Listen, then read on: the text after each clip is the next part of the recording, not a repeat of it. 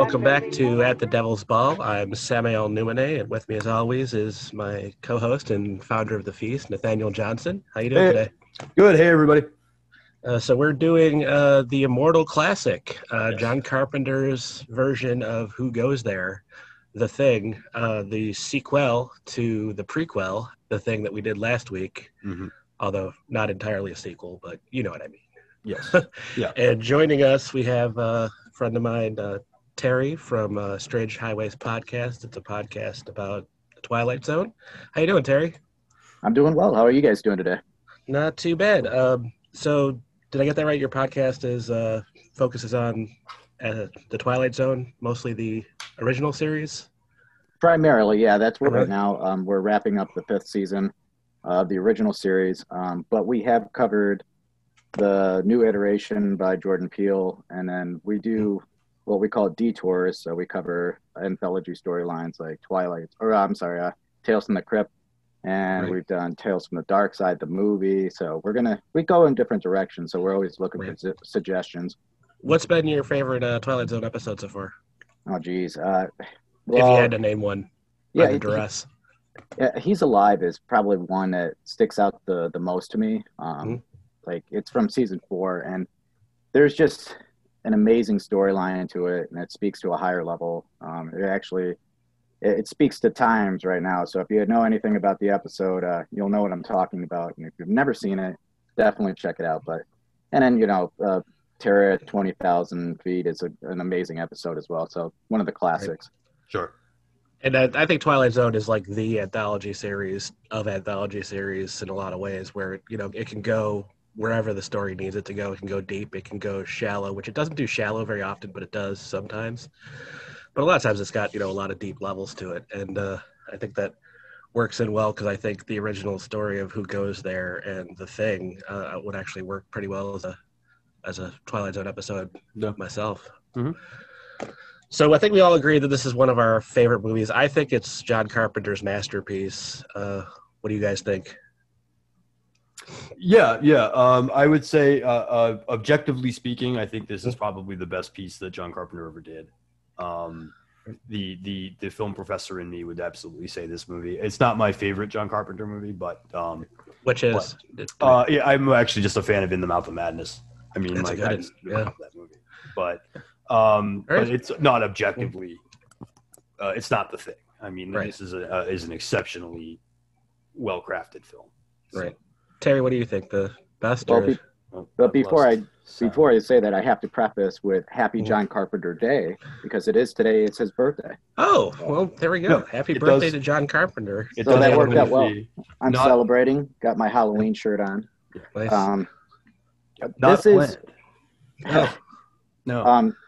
The Thing is my favorite of all of his films. For me, it speaks to a different level. It's got a great storyline, great cast of characters. The makeup is amazing. I mean, we'll go into all of that, but it's on a higher level than any of his other movies for me. But Halloween is always like kind of neck and neck. Halloween's the one I watch the most, but this is the one that I think is the best. But before we get into all the nuts and bolts and the nooks and crannies and the things and things inside the things and the things inside those things, let's hit up the vital stats and get this ball rolling. Sure. So the film, of course, was made in 1982, based on the story by John W. Campbell Jr., known as Who Goes There. The screenplay was written by Bill Lancaster, and of course, the film was directed by John Carpenter, the legendary filmmaker. We've got a very small cast of basically 12 characters. We've got Kurt Russell as MacReady, Wilford Brimley, the great Wilford Brimley, the late Wilford Brimley, as Dr. Blair. We've got Keith David as Childs, T.K. Carter as Knowles, David Clennon as Palmer, Charles Hallahan as Vance Norris, Peter Maloney as George Bennings, Richard Masur, who Sam and I would know if from nothing else, the Tommy Lee Wallace It miniseries. He played adult Stanley. We got Donald Moffat as Gary, Joel Polis as Fuchs, Thomas G. Waits as Windows, and that's pretty much everybody. Then there's just a couple of the Norwegians, Norbert Right. Weiser and Larry Franco. And one of the best dog actors I've ever seen. Yes, and then there is a dog actor. Also, like little thing like the Adrian Barbeau did the voice of the computer, right? And Jed the dog, right? Jed, that's what it was. I couldn't remember the dog's name. Yes. So yeah, that's basically the cast. Right. And they're basically it's the story more or less takes place in what's supposed to be a research station. Right. We don't really know what they're researching. They don't really tell us that. I guess it's probably weather. Yeah, weather. Yeah. Geology. Yeah. Whatever the hell they do down there, getting things from crates to put in Creep Show. I don't know. Right, whatever. Right. And of course the plot is, if anybody's unfamiliar, the general plot is a dog sort of gets chased onto their location, chased by a man who, I guess if you actually speak Norwegian, he's literally saying the dog is an alien, shoot it. He calls them idiots at the end, which is one of the only words I caught, when he was yelling. But I looked it up and read it, and apparently the Norwegian is actually Norwegian. And so if you speak Norwegian, the movie is immediately spoiled. Yeah, I did look up the translation for that as well, just for shits and giggles. Legitimate Norwegian, he does yell, the dog is an alien. It'll kill you all. But they shoot that guy thinking he's nuts. And then they discover that there is an alien among them that can. They shoot that guy through the eye with a pistol from God knows how far away. That dude's a good shot. Yeah, Norris. Dead eye. Pun intended, I guess. Dead eye. Yeah. Norris is clearly a hell of a shot, and we'll talk about. I would love to talk about Norris. He's an interesting character, but the idea is that eventually that they find out there's an alien among them that can replicate anything it absorbs genetically, and it takes over them kind of one by one, and we end up having a rather fun game of paranoia. Yeah. Nobody knows who is who. With the only character that we're left with 100% on is MacReady. Right. And even that has been debated over the years as to the end. But, yeah. I think MacReady is definitely not the thing at the end of the movie, but Childs, I can see the argument. MacReady, yeah. I don't. I personally, and I guess we'll skip forward to that since it's brought up. I think neither of them are, but I can see the arguments of either or both of them. More so Childs than MacReady, obviously. But what do you guys think? I think the fact that it's left to suggestion because of certain things that are shot in that scene and that. It's a fun scenario to play out in your mind, but I don't think that either one of them are. But it also is left to, well, there could possibly also be a sequel after this. So which could have been interesting, but which is another thing that I think makes it fit well into the Twilight Zone, and that that wasn't why we had you come on for this particular movie, particularly, but it does fit, Most definitely, and it's the fact that it's derived from. A time where they were taking storylines from like the astounding science fiction, which what this was in 1938. Yeah. And then what was the first movie version? Was it like 52 or something? 53? 51. Okay. 51, The Thing from Another World, which is incredible if anybody's ever seen it. Yeah.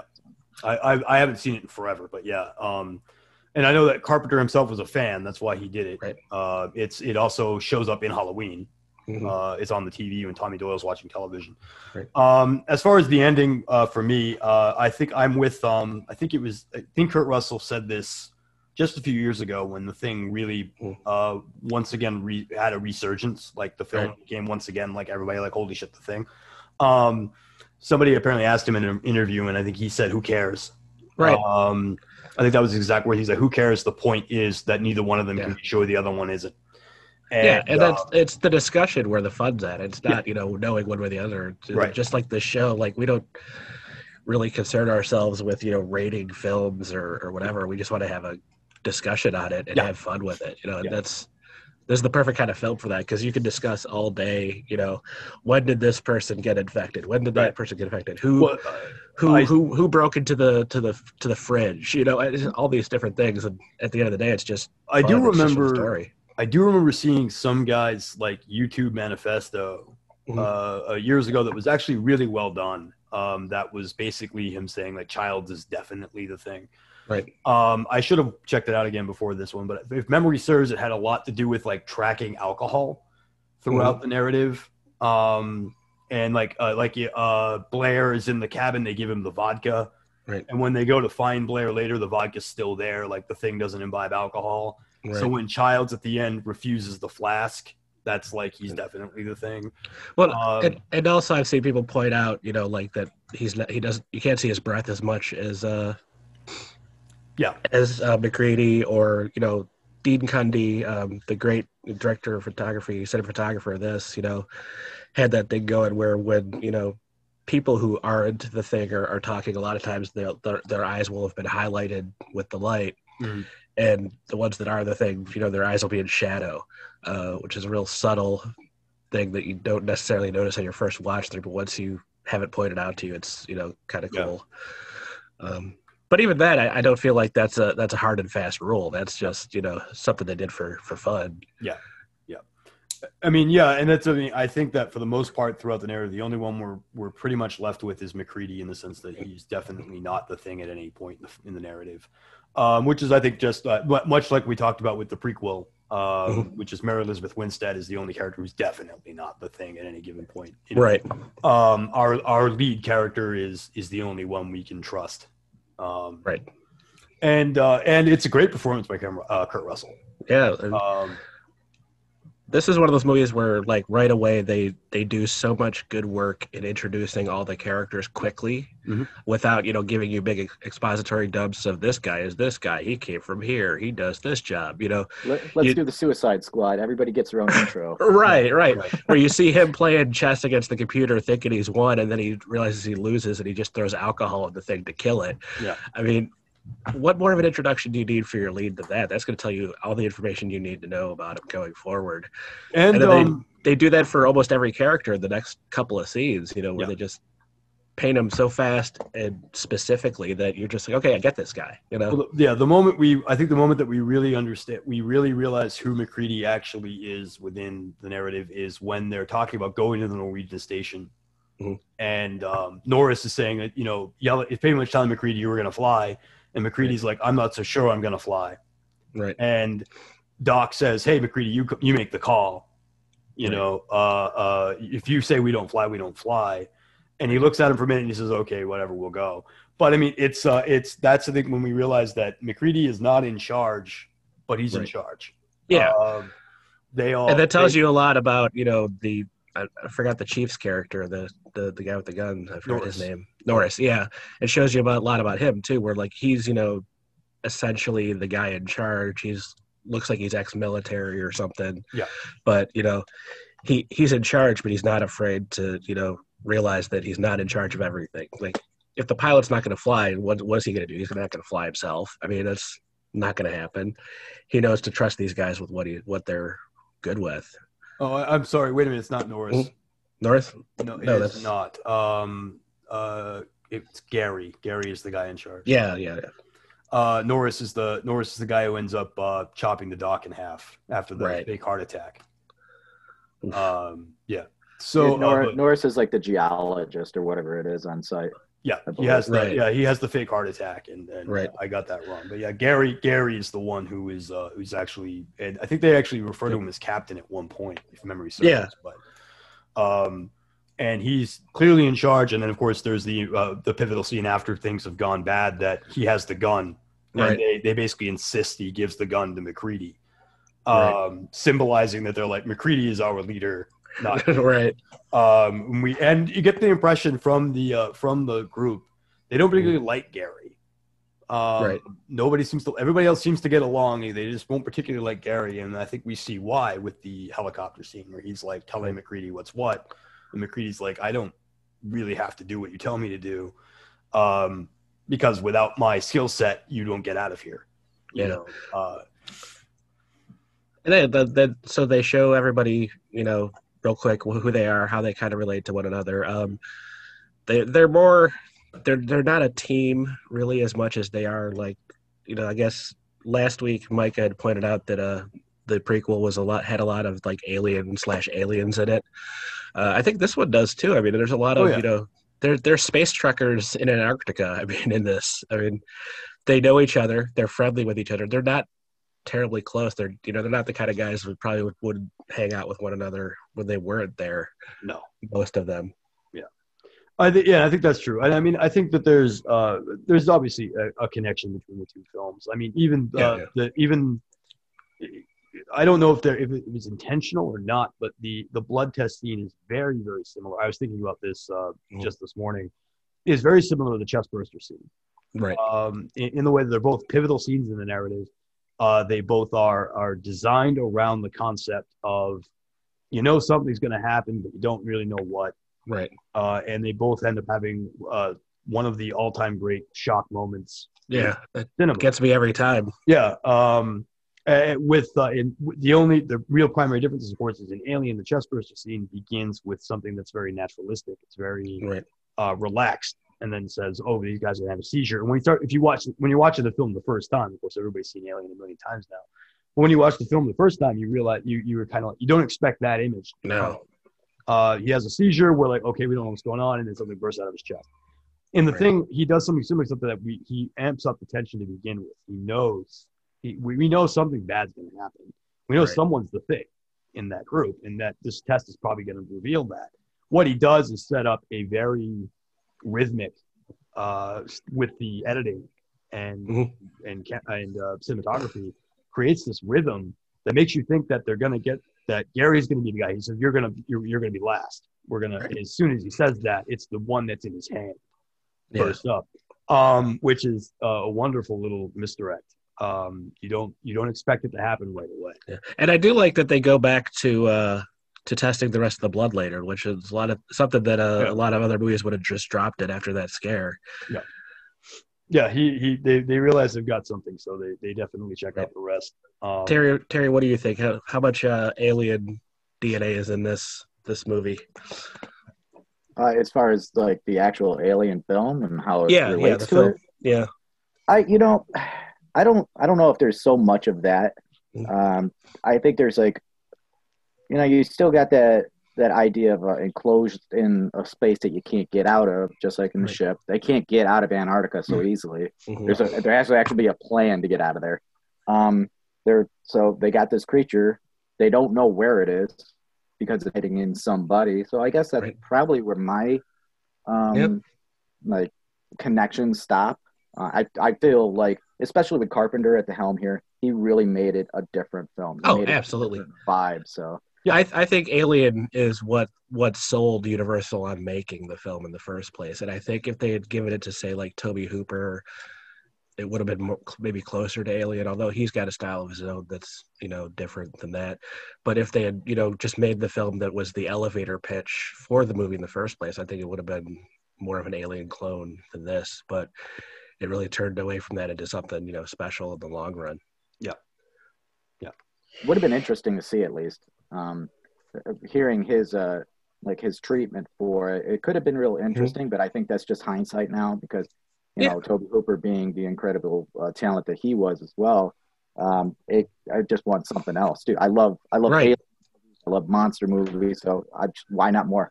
Yeah. I'm not familiar with the Tobe Hooper pitch thing, what you guys are referring to. Well, originally they were Universal was the one behind the film, and they originally were going to get Tobe Hooper to direct it, and I don't know the exact details of why that didn't happen. I just know that they were the first choice, and then they went to Carpenter. I see. And you would think, knowing Carpenter's love for the thing and putting it at Halloween, that's why they made this movie in the first place, for Carpenter to make it. But it turns out, no, that's not actually the case. It was just, happenstance and kismet, I guess. I don't know, Yeah. I would love to see what the Tobe Hooper version would be, but I'd love to see more Tobe Hooper anything, really. But yeah, so we get this dog that goes to, the camp, and they try to shoot it, and they immediately take the dog in because who's not going to take a dog in, That and we've got the character of Clark, who's clearly whose job it is. He's clearly the animal wrangler. Right. He takes care of the sled dogs, Mm-hmm. and he immediately, of course, is taken with the dog. He obviously loves dogs. So we get that element too, which of course is what makes Clark number one suspect right off the bat. Right.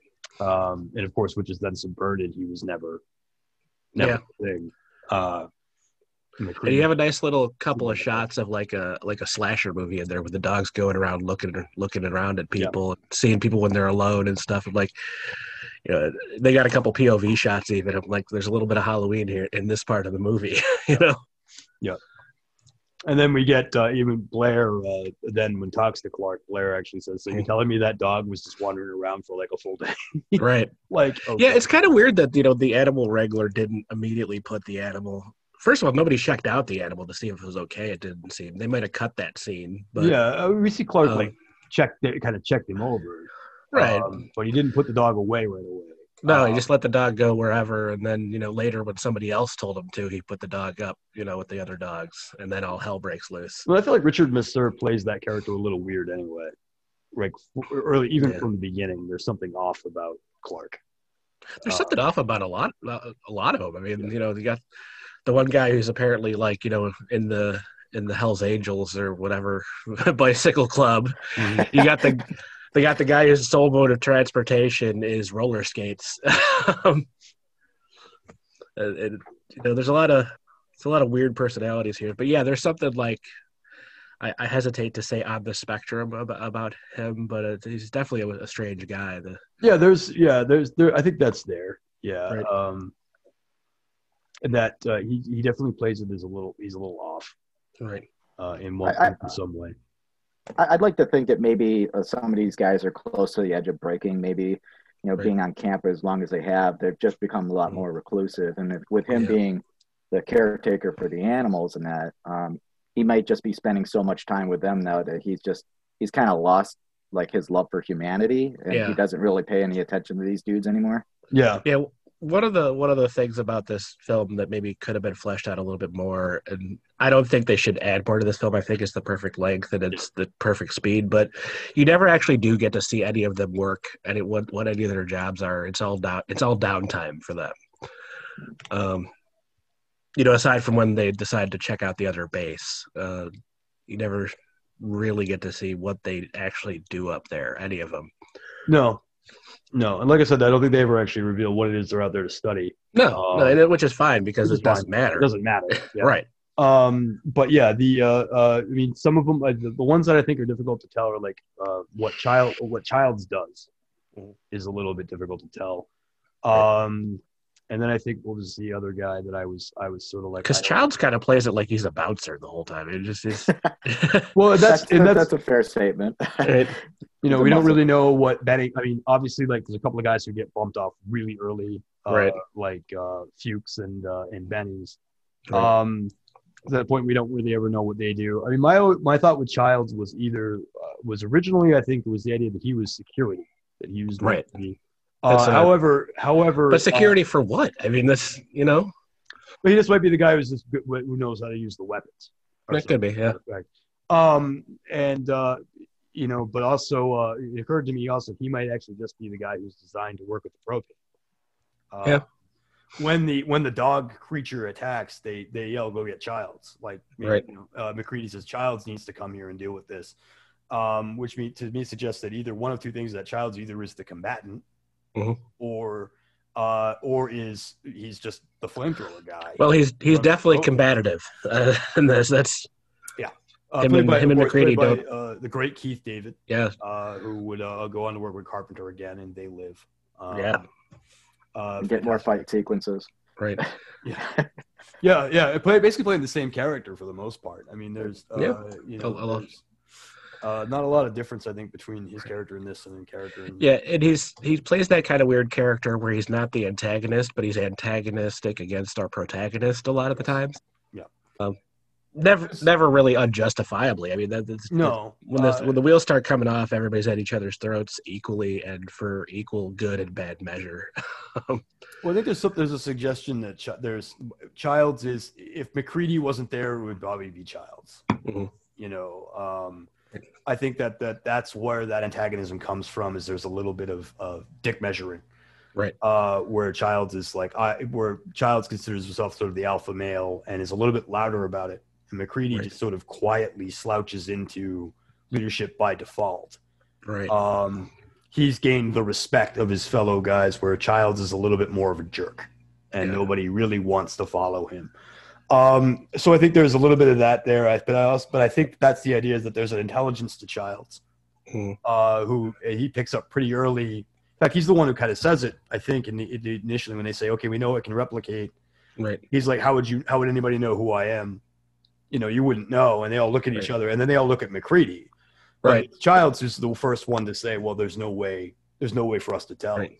And that's part of the reason why I think they're played as work friends there, because you can't go up to somebody and ask them, okay, tell me something that only you would know, if you don't know enough about the person to know something that they would only they would know. They're work friends. They don't, somebody at your job who you talk to every day but you're not exactly close to, turns into a replicant. How the hell would you even tell if they don't talk about their kids to begin with, or whatever, if they even have any? Right. Well, I mean, not their kids. I mean, whatever. Their home life. What family. Yeah. Their internal. And we know these barometer. These guys volunteer for what we assume is long tours away from home. Right. There's a pretty good statistical probability they don't really have families that much. That's why they would volunteer for this kind of job. Yeah.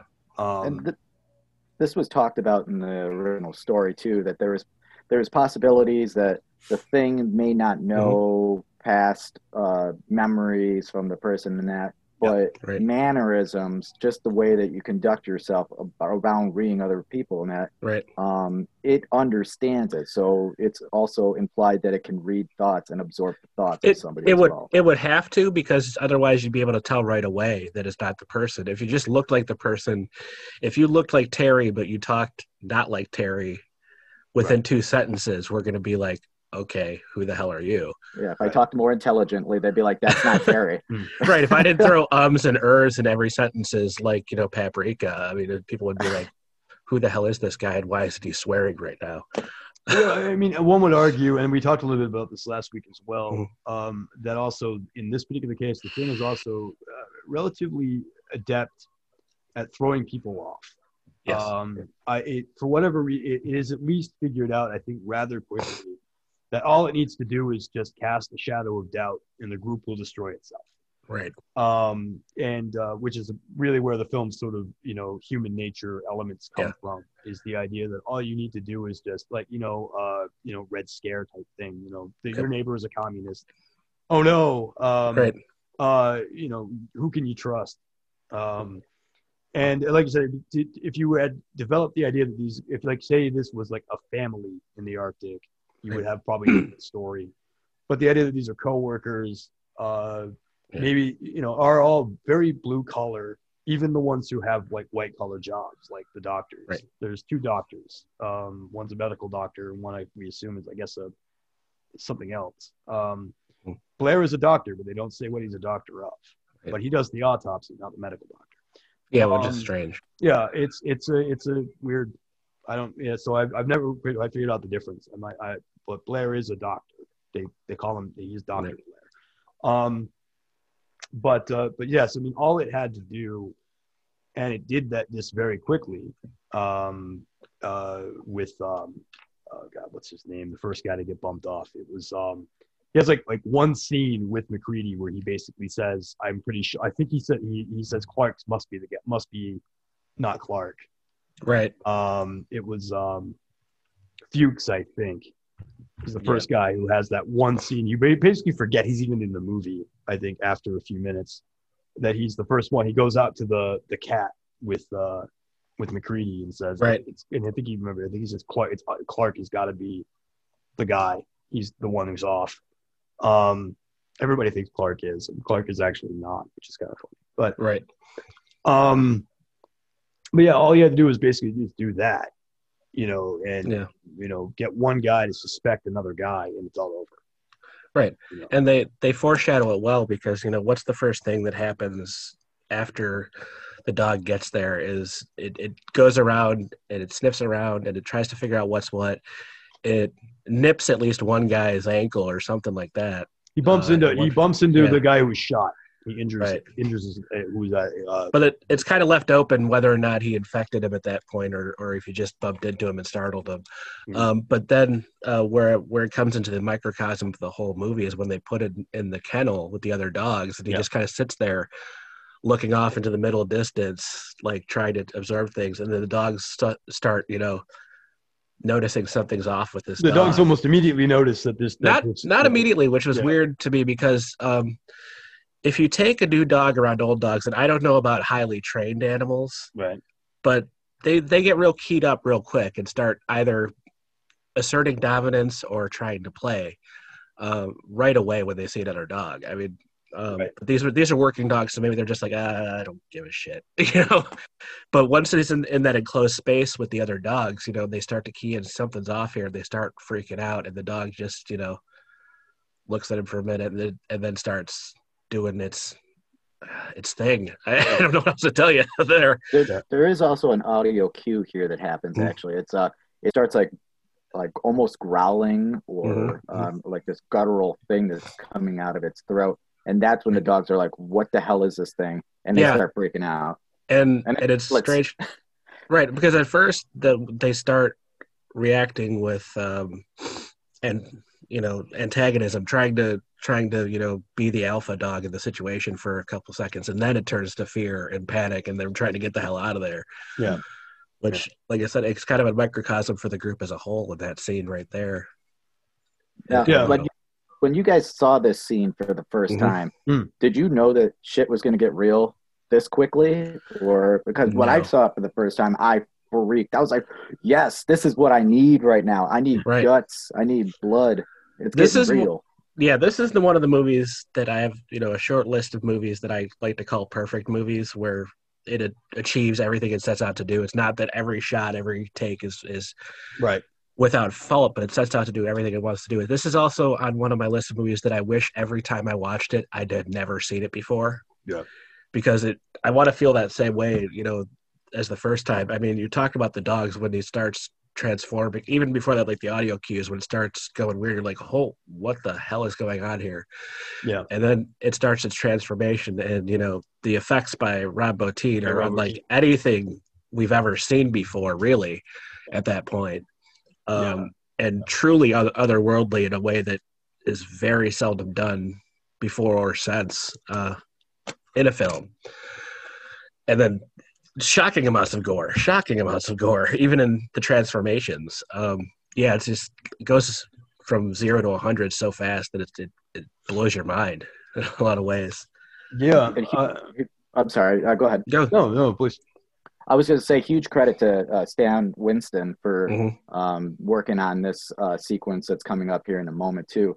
Like, it is outrageous how much work Bottin had to do for this. That he actually had to go to the hospital for a little bit for exhaustion. Oh man, he was working 7-day weeks, nonstop. He had to sleep on set, and so Stan Winston and his crew was called up to take care of a few scenes.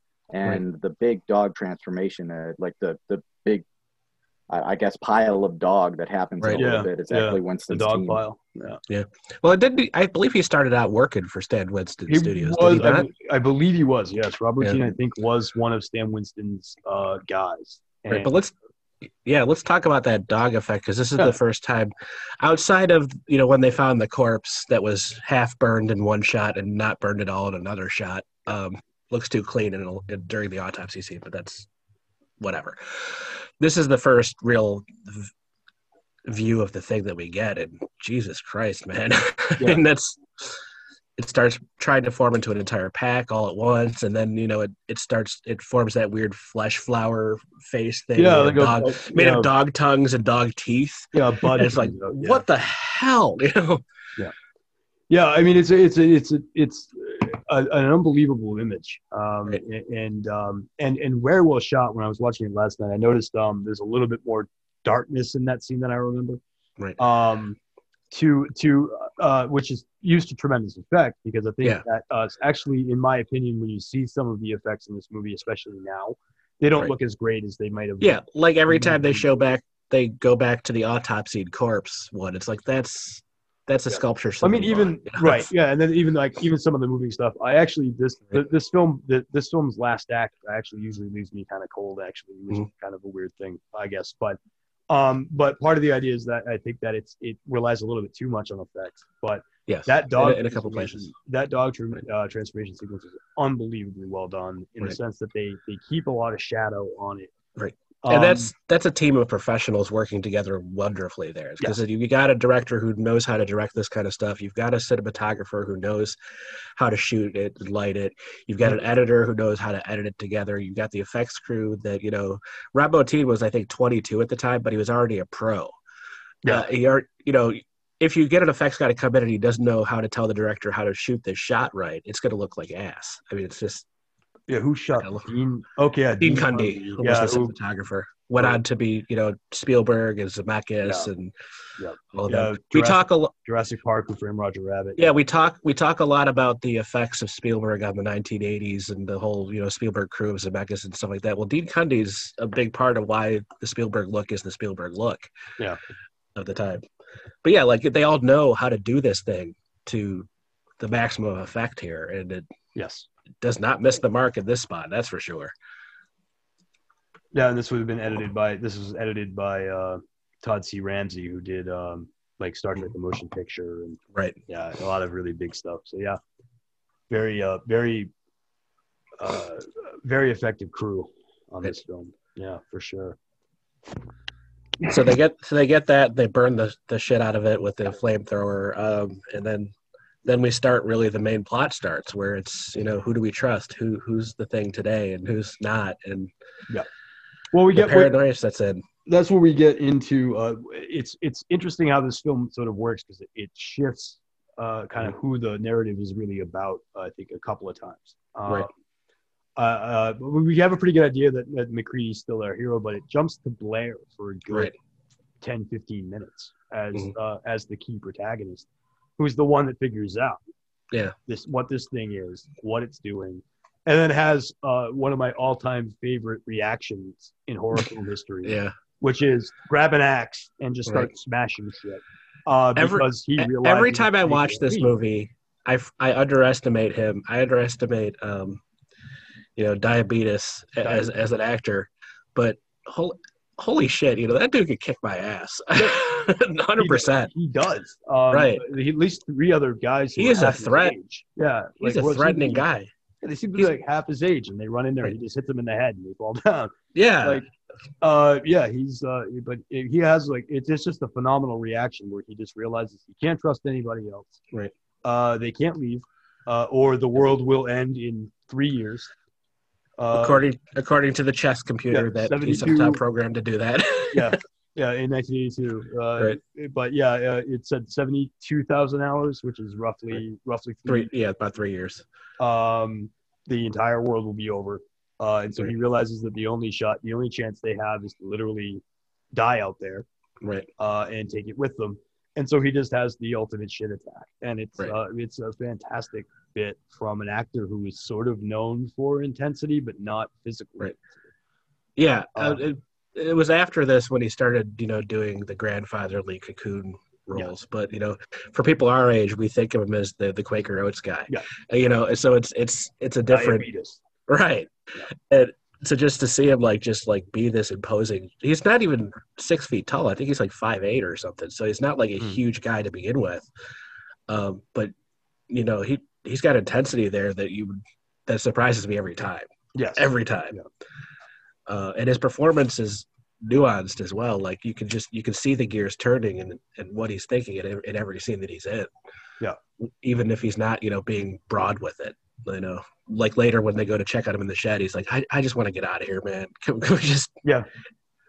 And I think this character change is actually there's a good point to it, because I believe he's a biologist, and and so without him telling everybody and just going crazy, smashing all the equipment, taking out the helicopter and all that, it makes a lot more sense, because why tell one person? Because that one person might be the thing. Tell another person. He already knows what the repercussions of any action is. Yeah, and like, he knows he's the only one he can trust to do this, and they don't have time for debate here. They need to do it now before it's too late, and unfortunately, they lucked out in the end with a couple of mistakes that the thing itself made, but they should have listened to him right away and just said that's it. We're done. We're just gonna blow this whole place up, ourselves included, and fuck it. No, But nobody. That's a lot to ask somebody, though. Yeah, it is, and that's why he decided to go just by himself and not even bother. Yeah, it had. Aside from the fact he was in full freak out mode and he wouldn't be able to explain it to somebody if he tried at that moment. Yeah, but that's the entire point. Is he can't trust anybody else to do what has to be done, and I'm sure he's not comfortable with it either. To be like, well, the only way to save the world is for me to die. Right.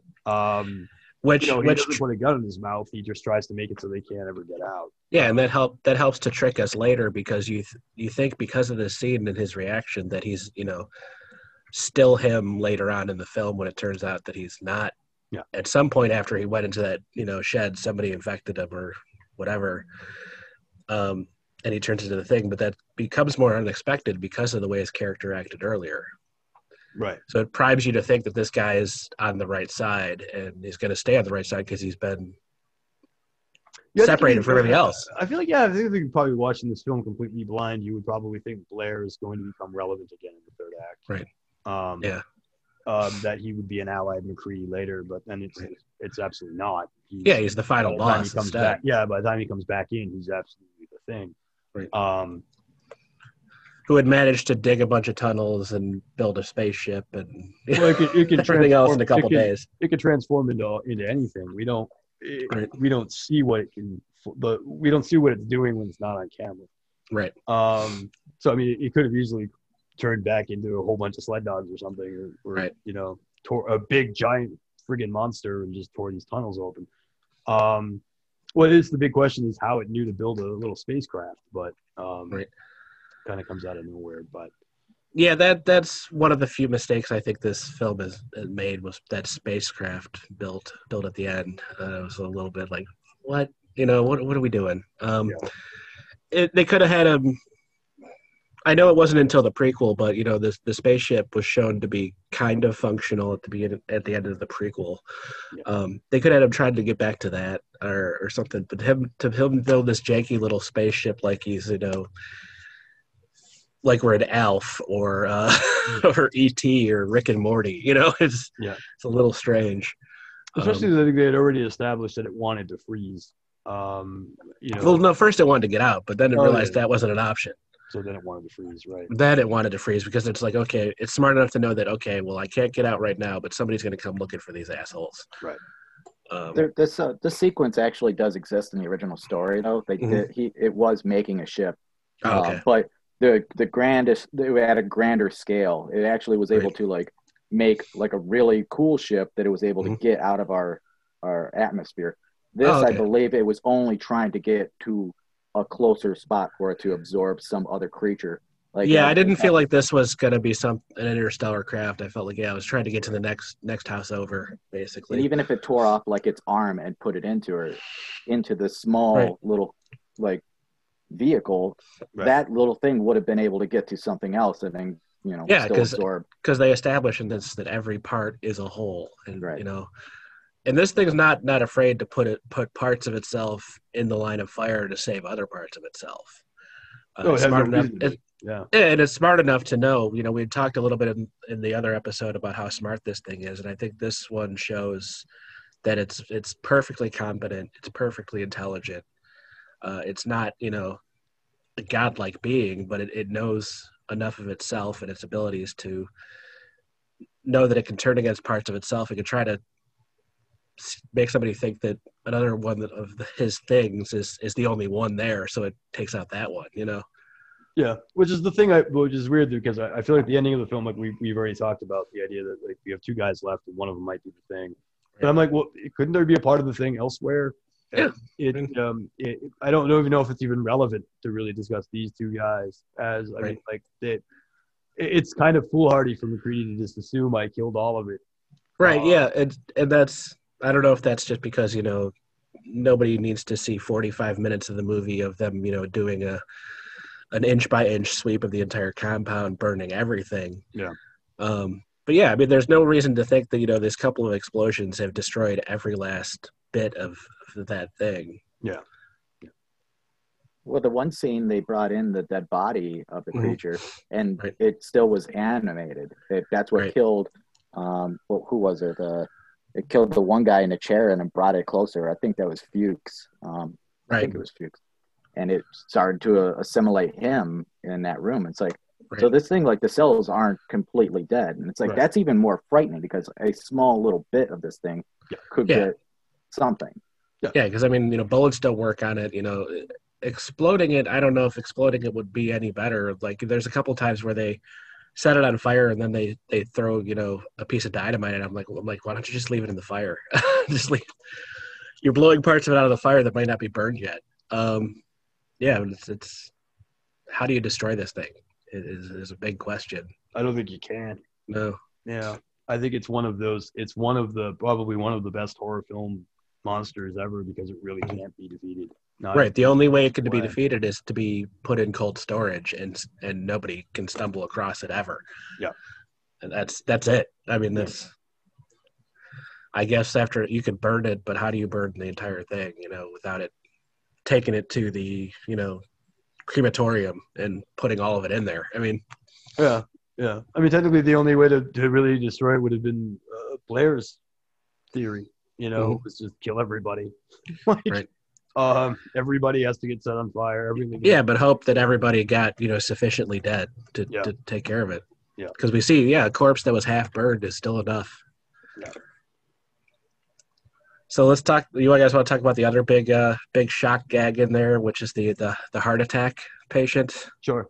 Yeah. That one gets me. That one's the other one that gets me every time, and I know it's coming. It still gets me every single time. Yeah. It's just so sudden and shocking. Kind of related to that, like Nathaniel, you had mentioned that you thought it was faking a heart attack, whereas I think it was actually having a heart attack. Yeah. Like, okay.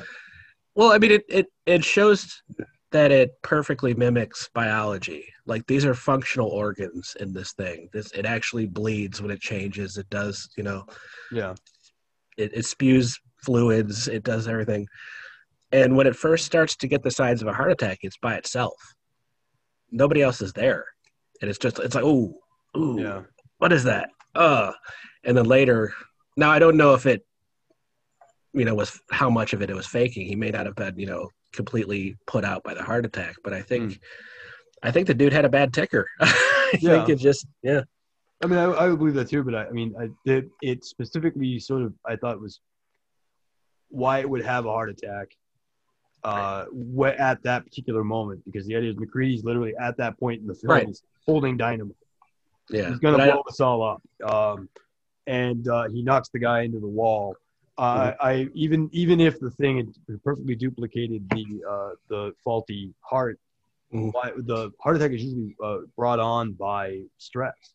Right. But the sudden shock of getting thrown across the room could have been enough for the heart. And, it just decided to, like, okay, I had this heart attack and my body passed out, and I'm just going to roll with it because I think I can do something with this. Mm-hmm. But if that's the case, why didn't it have another heart attack when it opens up and rips off a guy's arms? I mean, like, you would think that would be a physical toll on the body as well. Well, I think transforming in general does take a toll on the monster. But I think it was something that it didn't plan out entirely. It just rolled with it. What do you think, Karen? I think maybe you both have a point here. It is kind of like not truly told to you as a viewer, but I think it may just be like, well, I'm going to absorb this being. There are some flaws to it, but I need to absorb every being on this base right now, right, to get further along, to get to my goal, right. And it probably is just a bad heart in a guy, and it's like, well, shit, I just took over a body that I can't do anything with, so it's failing him or failing it. Right. I also felt like the attack with the defibrillator, started off as a defensive reaction to anything else. Like Yeah. they shock it once and it doesn't do anything, and they shock it the next time, and that's when it's like, ah, you know, it attacks it at that point. I think it may have just been a reaction on its part. It's possible. Yeah. Yeah. I mean, how much of this thing works by instinct and how much of it based Right. on intelligence is something we don't know. Because we had already, you know, shown that, you know, it reacts badly to, like, you know, heat. It has a don't touch the stove reaction like we do. Right. And in the original story, the Mhm. bees were actually killed with an electric prod or something like that. Oh, They okay. were electrocuted to death. And yeah, I guess electricity would work, you know, just as well as burning if you did it right. Yeah, anything that can damage molecular tissue, I suppose. Yeah. I mean, Right.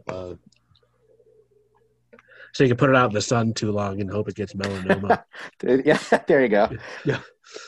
The thing is defeated by cancer. Yeah. The corrupted cells. Yeah. Right. But we showed throughout the thing, and I think I don't want to keep going back to the prequels all the time, but like I had noticed, because I hadn't watched this version in a while before I watched the prequel for the last episode, but this is way gooier. This is the people always talk about the CGI versus practical effects, and I don't care as much. I'm there for the story. Yeah. But I did notice that, like, the thing I think they screwed up on this was there wasn't any blood really in the prequel version. It wasn't goopy. It wasn't. Anytime this thing transforms, it's shooting blood everywhere, or green fluid, or something. Viscera or something. Yeah. Like even the first transformation with the dog thing, that thing is just pouring blood everywhere. Yeah. Which I think shows that it takes a toll on the creature itself. It's losing parts of itself in these transformations. It takes a lot of energy. It doesn't ever seem to enjoy the transformations. It seems like it's in a lot of pain when it's doing it. At least to me. What do you guys think? Yeah, I think I agree with that. I think I certainly don't think that the thing is particularly comfortable. Right. I mean, one could even argue if you really wanted to get really intellectual and like kind of reframe the story from the thing's point of view, it's probably a little frightened. Yeah. It doesn't know what it's doing, and again, we have to consider that this movie versus now, obviously, there's a prequel now, right, but that was not in play, right. And so we have some late arrival backstory, little off of now. But if you really wanted to try and reframe that story, you're probably looking at a creature that doesn't know exactly where it is. Right. What all it wants to do is survive, which suggests still a lot of instinct is going on there. And that probably it wants to use as little energy as possible to do that. So I mean, yeah, you would have a creature that probably is not comfortable or happy, and it certainly doesn't even necessarily seem malevolent. No. Any more malevolent than if you really wanted to go in this direction, if you corner a panther, right? A hunter's corner an animal, it's going to get violent, because all it wants to do is live. Now, I mean, is that a little off the beaten path with this particular film? I don't know if we're supposed to be cheering. We certainly aren't supposed to be cheering on. But I mean, it's not like the entity in Prince of Darkness, or it's not a force that's out there just to be malevolent. It's an organism trying to survive by any means necessary. It's a virus. Is a virus evil? No. This is a very intelligent virus, but it's not. It's just doing what it does, man. Yeah. Well, there's your multi-million-dollar remake right there. You reframe the story from the thing's point of view. Right. It's a scared little boy. It's going to be the next like we've now had like 2 different movies talking about Leatherface's troubled past. Right. Now we're going to get the thing was like like the ET of his planet. He was picked on a lot when he was younger. Well, seeing as neither now he's version scared of the bearded men who want to hurt him and just trying to survive. Now that we've had 2 of these movies that have neither done critically nor financially well in the box office. I don't think they're going to do a third anytime soon. But no. But I mean, that would be there's your $1 million fan pick. When this in 40 years when this is public domain, there's your right. there's your fan edit right there. Is the thing is just an innocent victim who's like scared of the big bully R.J. McCready. Yeah, I can't wait to get unreasonably angry at that film. Right. I'm gonna get doxxed now on the internet. How dare you suggest a version of this film where the monster is sympathetic? And Rob Zombie's gonna direct it too. He's going on top of it. Yeah, Rob Zombie's gonna be on it. They're gonna get Ken Foray to play the thing itself, just to run around in a goop suit. Yeah, the thing is, we'll focus on the thing and his mom, and his mom will tell him he's a special boy. Yeah, but at least we're gonna get to see his mom's tits because it'll be Sherry Moon. So that's enough, Sherry. I'm sure they're gonna look real good at that time too. Yeah, I'm sure. So yeah, we mentioned what else do we want to mention about this? I mean, it's a virus. It's out for its own sake. It sees us as food and a transmission device, nothing more. Does it eat them? I guess it eats them. And it would have to because digestion is stated, but they show that that it's digesting. But does it require sustenance? I would say yes because physics still apply to this creature. But it may not be a digestive system such as we're thinking of it. I mean, yeah.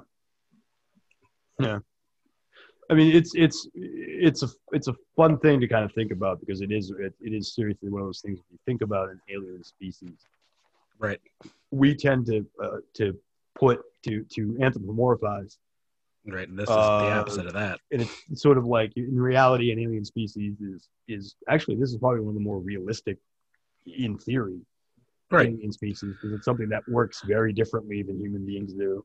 And so you can't really chart out its thought process that well because it's completely alien. It doesn't think. And the other thing is, whenever it takes. I almost said its true form, but we don't know its true form. We don't know. I mean, we never. Even the stuff that doesn't look like it's from Earth looks like it's just cobbled together from other species that we haven't met yet. Mm-hmm.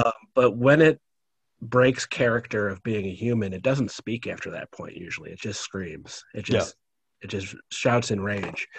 So there's nothing that we can wrap our minds around on this how this creature works. I mean. And I think that's a really good choice that is never really done that well in science fiction that often.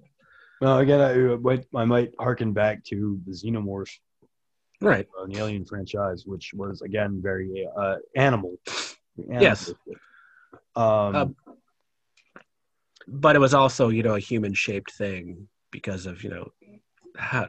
It's hard not to have a monster that's a guy in a suit because that's just the most cost-effective way to do it. Sure. But then later entries in the Alien series kind of made it a little more human in each one, which was a mistake. By bringing in the Queen, who's an intelligent creature, not just an animal.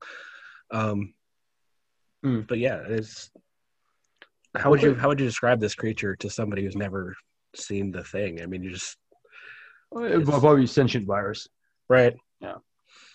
There's actually a line it's a pretty terrible movie, but Sphere has some fun conversations in it about where they actually say maybe we shouldn't open the door to the spacecraft. And they're like, why? And Samuel Jackson's sitting there going like, well, a creature that can't be killed wouldn't think killing is right or wrong. It just wouldn't simply have a concept of it. Right. And then Sharon Stone basically says, well, what if it's a sentient virus? And by the fact that it exists, it kills other things, and it doesn't mean to. Was that based out of Michael Crichton? Yeah. So yeah, the Michael Crichton stuff has shown that a few times. I mean, it had the Andromeda strain, which was one of his big first hits. Yeah. Another virus from outer space. Yeah. So this movie's been often homaged or ripped off. Is there any good versions of homages ripped off that you guys would think of with this movie? I immediately thought of the X-Files episode Ice. That one's not bad for a 43-minute TV version of this film. And I just recently saw that for the first time. Oh yeah. I've started the series from the beginning, Mhm. and I literally just had this discussion with my buddy about that episode. He's like, I had shown him the thing for the first time. He's a Mhm. 37-year-old film enthusiast, and he Right. had never seen this film. I'm like, Yeah. dude, Wow. and his favorite movie, one of his favorite movies of all time, is Alien. So I'm like, Okay. why have you not seen the So thing? it's not like he's a guy who doesn't like genre. It's just he just Exactly. never got up to that one. And then he's like, this is exactly like the episode of the X-Files. I watched it that night. It was just next in the series. I still remember when I watched that episode when it first aired, when I was in high school, and I was like so angry at that episode for wasting my goddamn time. Because, kids back in those days, you got 1 hour of a TV show a week. Yeah. And it wasn't all year round. It was, a lot of weeks there would be a repeat or nothing at all. Yeah. And I remember being like so mad because we're only like 8 episodes into this show and they're already doing a ripoff of one of the movies I've seen 1,000 times and love. I'm like, God damn it. But now looking back at it, I'm like, this is actually not a bad adaptation of this kind of the same thing. Yeah, I love that you would add that in. Like kids back in the day, we only had, because it's true. I've explained that to a lot of people a lot of times. When you're watching a show week to week, you really come at it differently than if you're. You have to be invested. Like you, right? Recently, I just watched. Sam knows this. Sam and I are talking on Facebook, and I just I binged watched American Horror Story Apocalypse. Right. I hated every minute of it, but it was all there. Right. So I wasn't getting. I could just be like, whatever. I'll just get through this. Versus back when it was before American Horror Story was bingeable. There were seasons of that show I actually decided to skip because I watched like a few episodes and was like, this blows. Right. Or like when we were doing our Supernatural episodes, I had mentioned that we used to like every other year we would spend a season watching it week to week and then we get angry with it. Yeah. As watching it week to week, and then the next season we would just binge it and we'd be fine again, and then we go back to watching it week to week and we'd get like annoyed with it again. And now you have choices now. Like WandaVision just came out, and I'm like, should I watch it or should I wait till there's a bunch of it, watch it all at once? And that's such an absurd thing. As I was like, 10 years ago that wasn't an option. Mm-hmm, mm-hmm. But yeah, I mean, it's fun that it's funny now that the way streaming services have changed our viewing habits. I wouldn't go back to the old ways for anything in the world. No. Why would you? The choices are so much better now. To the point where people like WandaVision's a great example that people are complaining online that it's not all there right now. It's like, welcome to my world. Yeah, I remember when that was normal. You have people who are still like, wistful for the days of VHS. I'm like, first of all, that's a terrible format. It's not good audio or visual wise. Yeah, I love VHS, but part of the appeal is that it's garbage. Yeah, and there's a lot of things that have never made the jump off of VHS that you can only get on VHS still. But it's the same kind of thing. It's like people like oh, I miss going to the video store. I'm like, yeah, I do. I kind of miss going to the video store and finding things, but at the same time, I can go online and find everything. Yeah. That's kind of a digression. I was trying to ask if there's any versions of knockoffs, homages, other kinds of these things that you guys enjoyed. Off the top of my head, I can't really think of any. I mean, I know that there have been several, but I can't think of any right now. Did either of you guys play the PlayStation 2 game? I think it was the PlayStation 2. I did not. I heard it was actually quite a bit of fun. I think it was on the original Xbox as well. But yeah, I heard it was a lot of fun. It was kind of neat because I haven't played it since it was new, or since it was new to me, because I think I bought it when it was like $10 at the Record Exchange or something. It was one of the first games I remember having a trust meter. Like you had to have your team members trust you by making good decisions, giving them weapons, giving them health packs as needed, or they would frag you. They would literally turn on you and kill you if you didn't do it right. It was a neat little survival horror game at the time. I was curious if anybody else had. That sounds familiar. Maybe I had played a little bit of it. Maybe I rented it or something back in the day. I don't know. I can't remember, but it does sound familiar. I remember the trust. I can't wait to dive into the board game. I heard the board game's a lot of fun. I have it. I had bought it a couple of years ago, and then like the night that people were supposed to play it, I think we had like a snowstorm, and it never actually occurred. Is that So like I've never played it. you never played it because That's there kinda was a ironic. snowstorm? Yeah, right. I mean, no, they weren't able to come over, and by the time Oh shit! for whatever reason, we Right. never played it. And so Oh, I do nice. have it in storage somewhere, but I've never actually. Is that like Secret Hitler, or like where one of you is the killer and you have Yeah. to figure out who it is? I or- think one of the people does play. One of the people ends up randomly playing. So the idea is it's supposed to be more fun because I think it's actually not just one person. I think it's like Right. a couple of different people end up being the thing Okay. and make decisions based around that idea. Okay. And you have to figure out like who's who and Right. try to survive. And you have things you do. But I mean, like I said, I never actually played it, but it looks what I've Right. read, it's actually a lot of fun as well.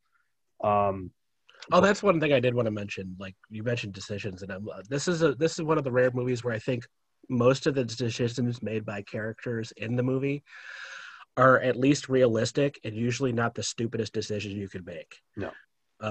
There's not a whole lot of plot stupidity in this movie, other than gut reactions to events not being thought out maybe that well. Yeah, I can't think of anything off the top of my head that No. really stuck. There's no like, oh, I heard a weird noise. Let me go investigate by myself. Yeah. None of that crap. Yeah, Unless it's not you quite count- like the traditional slasher film where it's like, well, I may as well go upstairs since I'm being chased. Yeah. And there is a lot of talk, here and there about, their tactics they're going to use or whatever, but it's not like explaining it to idiots. It's the characters getting on the same page. Like, okay, we're gonna go in teams, we're gonna use, the buddy system. Mhm. What happens if one of your buddies the thing? I don't know. Fucking deal with it.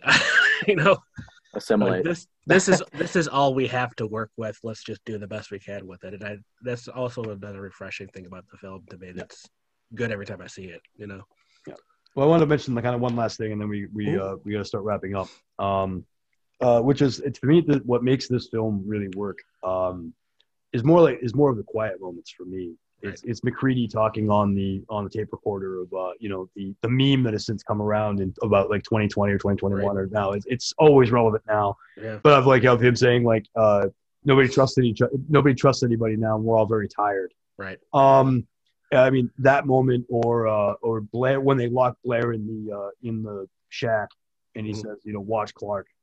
Watch him close, these little moments of deep gravitas and deep. It's not afraid to give you a little lull, to give you a little more character work or a little more story. And to me, that movie is what sells the film for me. I think if it were just like a big monster screaming and stuff, I wouldn't be into it. But I mean, what? Yeah, it would have been an easy decision for them to make to make the monster like a boulder rolling down the hill. And it's just once it starts, it never stops. And they're smart enough to not do that because you'd lose all the tension. You'd lose all the what ifs and the what abouts. Is this person that or? Yeah, I just wanted to call out the nobody trusts anybody now, and we're all very tired thing. Well, I shared that meme last night because how can you not when you're watching it? Yeah, it's so relevant to modern era. Yeah. Nobody trusts anybody, and we're just all as relevant today as when it was written. I mean, Carpenter's always had a little bit of anger at society or a little, a social satire streak, and that's how he worked it into this all the one, best. I think all the best horror filmmakers of what we usually call the masters of horror all had a little bit of an iconoclastic, malcontent mentality towards society that made their films work. And this film is absolutely another. I mean, obviously, the thing from the world was sort of made during the kind of McCarthy era. This film is clearly Ronald Reagan. I'm sure there's some of that in there. There's that element of you can't trust your neighbor. You can't trust your coworker. You can't. I mean, I also think it's interesting, and maybe Terry, maybe if this is the original story or not. They didn't make the other base a Russian base. They made it a Norwegian base. It would have been real fucking easy to make it like, oh, this is from the Russian base because the Russians are the other side in every one of these movies. Surprisingly enough, they didn't even have another base. Oh, okay. The story was told straight from the base that they were on. And it was a large base, too. So they get right into the meat of it. They found this thing in the ice, they dug it out, and now they have it. That's where the story begins, right when they have it in Did their you already base. have a working knowledge of the story, or did you read it to the lead up to this? I actually, I had refresh been yourself. wanting to read it, Okay. but I just recently did the audiobook just to make sure that I knew the proper notes for comparison if need Because be. I really thank you for doing that, because I did have a lot of questions about reading the book, but I did not enough to apparently spend the time doing so. Yeah, it's fantastic. I Thank mean, you for like, bringing that to the table. yeah. It helped a lot. It's one of those things I keep meaning to read, just like I keep meaning to rewatch the original film, and I never seem to get around to it, It's incredible. I grew up in a household where like black and white films were shown at Right. like nausea almost. So like a lot of the Atomic Age stuff was like what I was cutting teeth on. So like The Day the Earth Stood Still, the original Blob, them. Right.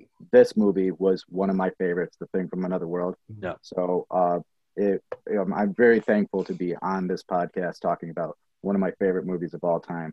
So, and one of my favorite directors too. John Carpenter is the man. Yeah, he really is a fantastic filmmaker. Yeah, he's up there with me. I never say I have a favorite, but he's up there with Lynch and Romero for me. Almost all of his stuff is just a good time for me to have. Yeah. Final thoughts, anybody? You want to sell anybody on a different version of this? Do you want to tell people who haven't seen it to go get out of their house stay in their house because there's still COVID going on? Stay in your house and watch it. Yeah, definitely. It's really a fantastic film. I can't imagine anybody's listening to this podcast that hasn't seen it. Right. If you have seen it, watch it again. Maybe watch it again. It's time. Yeah. I mean, I think it's a great film. I think that there's a few spots in it that maybe kind of lull a little bit, but other than that, I think it's a really interesting interesting film with a bunch of interesting characters who are both relatable, but also while being somewhat broadly sketched. And just really stellar special effects. Obviously, Robert Keane was a hell of a craftsman. Terry, how about you? Any final words? My final thoughts would be is if you enjoy this movie, if you love the premise of it, there's a few other films that maybe you haven't found out yet, haven't really dove into them. Invasion of the Body Snatchers, always. I mean, check out each version of it, but mine is the. We've made it through those whole podcasts, and we didn't even mention Invasion of the Body Snatchers, which is in its DNA as much as anything else. Yeah, 1978 remake was really excellent. Yeah. Not a very good film, but the Puppet Masters with Donald Sutherland is actually pretty fun because it has a certain premise that like not trusting people in that too. And then to answer your question from earlier, there was a Val Kilmer film from about 10 years ago called The Thaw. Yep. And it was about a disease that they found in the ice. And it's actually a pretty interesting movie. Not great, but it's fun. Splinter would be another one I'd bring up maybe. Great film. That was kind of like The Thing in a gas station, Yeah, very good film. Mm-hmm. All right, so Terry, where can we find you online if we want to hear more about what you're doing? Okay, so to plug my other podcast here, Paul and I, Paul Stedman, do a podcast called Strange Highways Podcast. We are on Facebook and Instagram, and if you wanted to check me out on Instagram, I am Pumpkin Freak 216. All right, thanks so much for coming on. Appreciate it. Absolutely. Appreciate all the work you did for this podcast. I feel like a schlub now. I didn't even read a book for it. You called the right guy, man. Seriously, I adore this film, and I thank you guys for having me on here. Absolutely. Thanks for being on. Great to have you. Let's do it again sometime soon. Definitely. So we're on at the Devil's Balls on Twitter at @doubles_AT. If you happen to be listening to this from a different direction, please follow us on Twitter. We are also on Facebook. And I am Nathaniel. I am at Film Hurts on Twitter, and I'm also on Facebook as Nathaniel Johnson. I'm Samael. I'm on Twitter at Samael, but I'm not there that often. But if you look me up on Facebook, I'm there as well. That's where I spend most of my days. And so, as always, we'll sign off by saying, we do it all with love. Hope love yourself, love your fellow horror fans, and stay safe out there. Nobody trusts anybody, and we're all very tired. And we get that. So take care of yourselves and those close to you. And thank you very much for listening, as always. And we'll catch you on down the road next week. We've got our last snowed in film, which is going to be a lot of fun. The mini series of Storm of the Century. That's going to be upcoming next week. So with that, thank you very much. Good night and namaste. Dancing at the devil's ball.